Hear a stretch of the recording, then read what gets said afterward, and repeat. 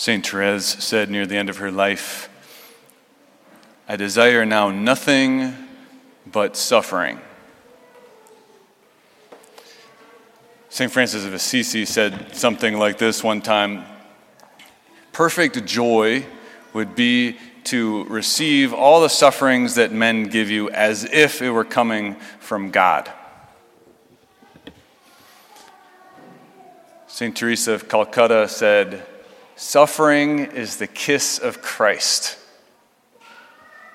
Does that make you sick? It's like, don't talk to me. And yet, on every page of sacred scripture, we see suffering. It's almost like the whole book was written just to be with us in our suffering. Even the readings we had today, even though it wasn't on those pages, is on the next page. You turn to the next verse of Isaiah, next chapter, and it's, "I gave my back to those who beat me, my face to those who plucked my beard." The next part of Corinthians, St. Paul starts talking about the wisdom of the cross. And then, of course, the gospel. St. John the Baptist doesn't say, "Behold the Son of God. Behold the Messiah. Behold the miracle worker." He says, "Behold the Lamb of God." And every Jew who heard that knew exactly what he was talking about, and a lamb is the animal of sacrifice. He's foreshadowing Christ's whole ministry in blood. I had a parishioner just before Christmas send me an email, and she was just kind of recounting some of the litany of what she called minor crosses in her family's life. I mean, everything from car troubles to teeth troubles to illnesses and things like that. And she said that she had just done the rescue project, and it was good, and there was a part on suffering, but she said it just wasn't sufficient. It needed more. It needs its own talk, Father. It needs its own address. So this is my attempt to address that mystery of suffering, which is hard to talk about in general, but especially when we're in the midst of suffering. And I know that there are many of you who are in the throes of suffering right now.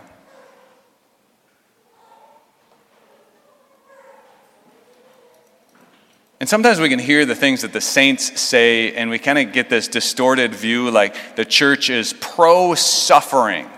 The more suffering you have, the better, and you should go out and look for it. But that's not what the church teaches. We're not looking for suffering. It's like, what do we do when we have it, though? Sometimes those of us who are, we're Christian, we're like, well, we know suffering comes, but we feel like we gotta acquit God. Like we're trying to defend him. Well, no, it's not God's fault. Well, let me explain why God would allow this. There's certainly no rote answer, like, hey, here's the easy one, like, oh, this all makes so much sense. But there are things we can say. I mean, God can prevent suffering. He could prevent suffering by preventing us. I mean, you think about it, the creatures that we are makes suffering a kind of a necessity. Right? The very fact that I have arms with which to hug you means I have arms with which to punch you. The very fact that I have a tongue with which I can bless you means I have a tongue with which I can curse you. The very fact that we have minds in which we can invent the automobile means we have minds in which we can invent weapons of mass destruction.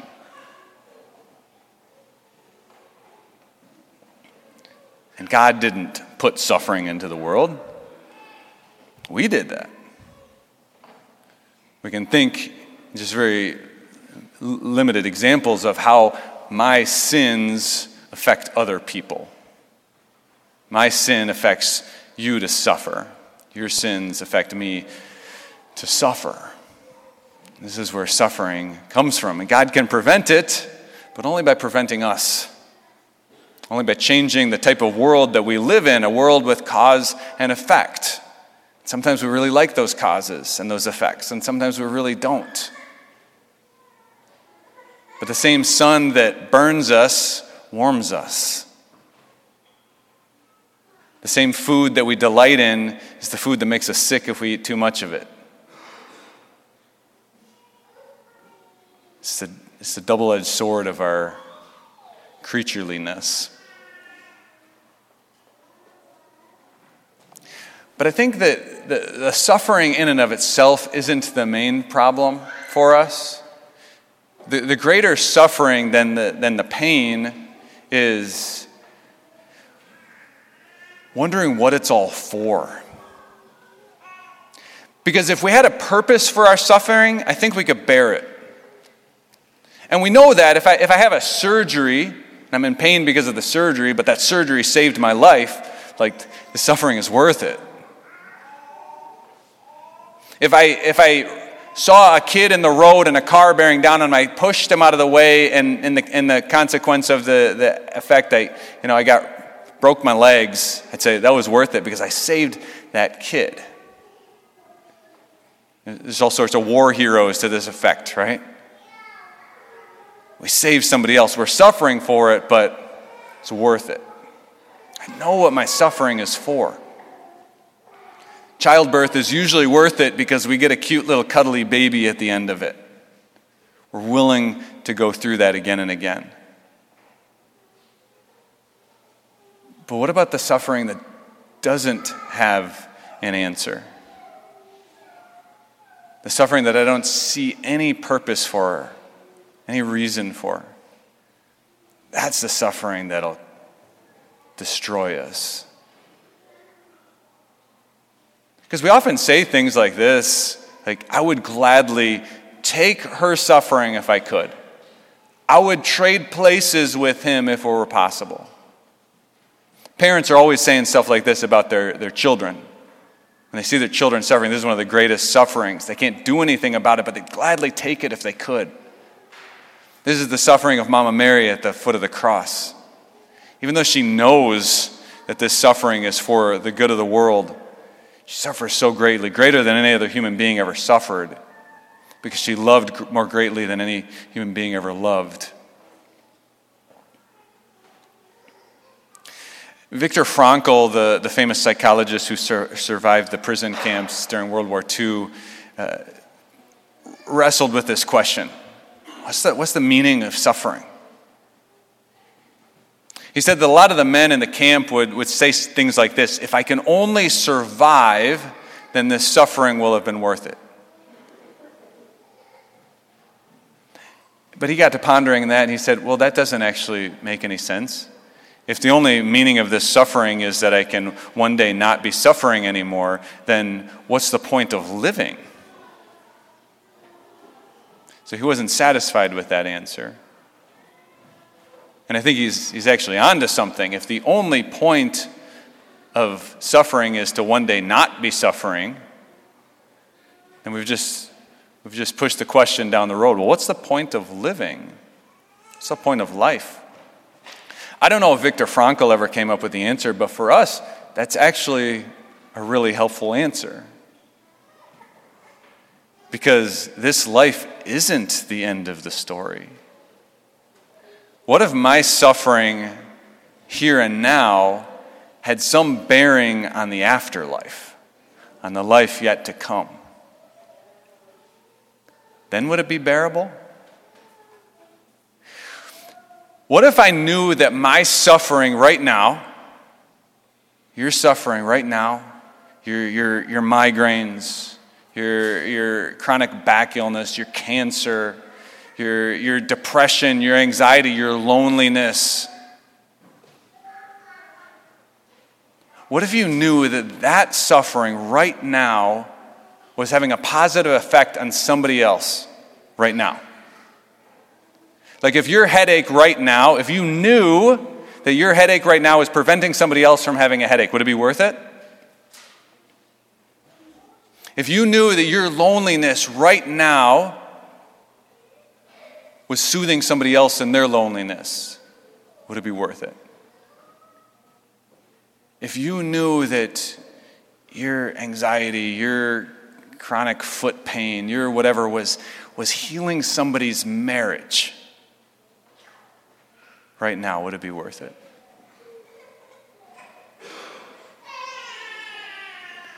Take it a step further.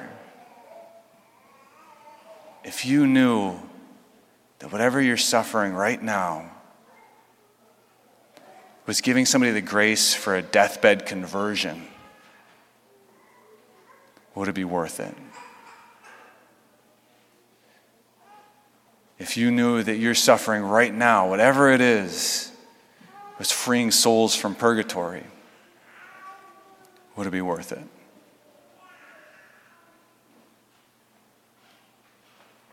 But brothers and sisters, that is what our suffering does. Our suffering here and now, in God's mysterious plan, assists others. And not just in their temporal needs right here and right now, but has eternal ripple effects. We'd love to see it. We'd love to know about it. We'd love for some person in Africa to write us a letter and say, hey, when you were offering that, surgery that you had and the pain that you were going through in recovery, that gave me the grace to accept the gospel. That would be really swell, wouldn't it?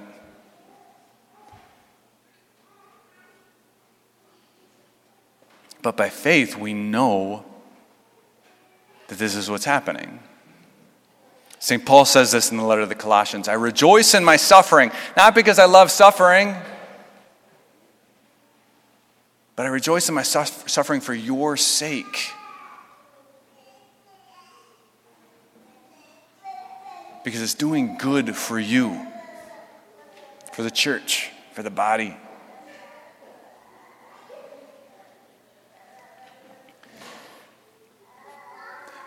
This woman ended her letter, her email, by just saying this. She said, I'm offering these relatively small crosses in our family for our parish, for the rescue project, for the other families facing their own much larger crosses, for the glory of God, for my own reparation and sanctification, and for the good of His church.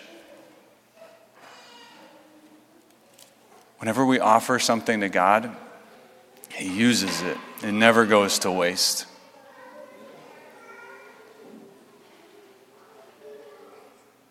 The person who wrote that email was Heidi Kaiser, the woman I asked you to pray for last week. She made an offering. The Lord accepted it.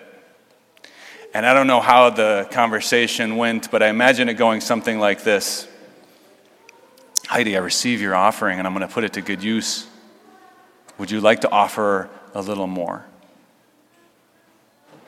And I think she said, yes, Lord, I'll offer a little more.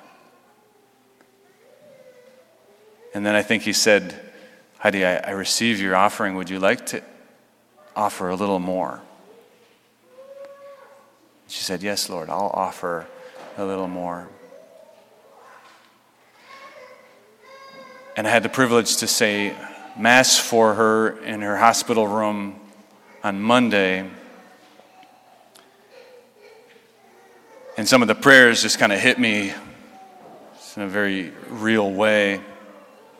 I turned to her, and Kevin, her husband, said, pray, brother and sister, that my sacrifice and yours be acceptable to God, the Almighty Father.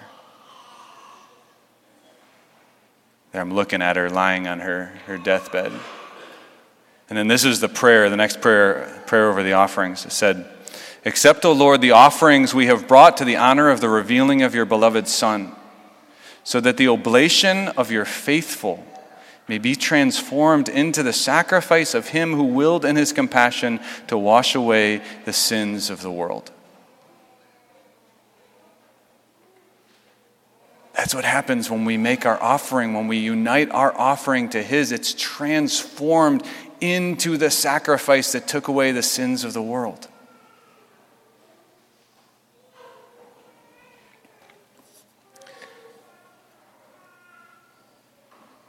Heidi made an offering when it was little, and as it got bigger, she just continued to offer. Until last night, the Lord came and said, Heidi, will you offer all? And she offered all. And the Lord took all. And now she gets to see the result of her offering. Now she gets to see all those little crosses that she offered, where they went, who they blessed, who they touched, whose lives were transformed, who was healed, who was converted. She gets to see that now.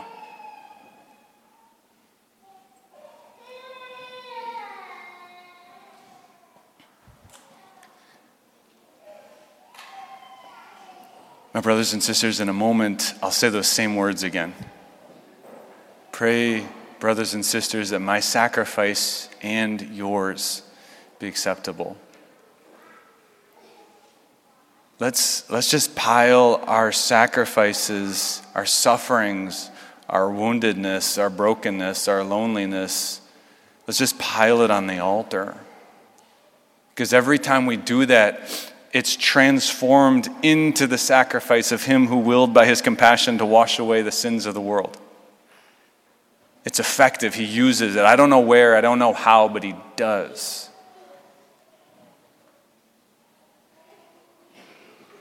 And just a couple really practical things when we're suffering, just acknowledge it. Just acknowledge it. It's okay to acknowledge it. It's okay to even say something that might sound like a complaint. The Psalms are full of this. Oh Lord, listen as I complain. Oh God, out of the depths I cry to you. My God, why have you forsaken me? Jesus prayed that one from the cross. St. Therese said, I never thought it was possible to suffer so much. We don't have to keep it a secret. We can say it, but say it and offer it. Offer it in your heart during your day, and then when you come to this altar, offer it there. And know and believe that the Lord will not let anything go to waste that's offered to him. Let's let our hearts, our lives, our sufferings, our little crosses be transformed into the sacrifice of him who willed in his compassion to take away the sins of the world.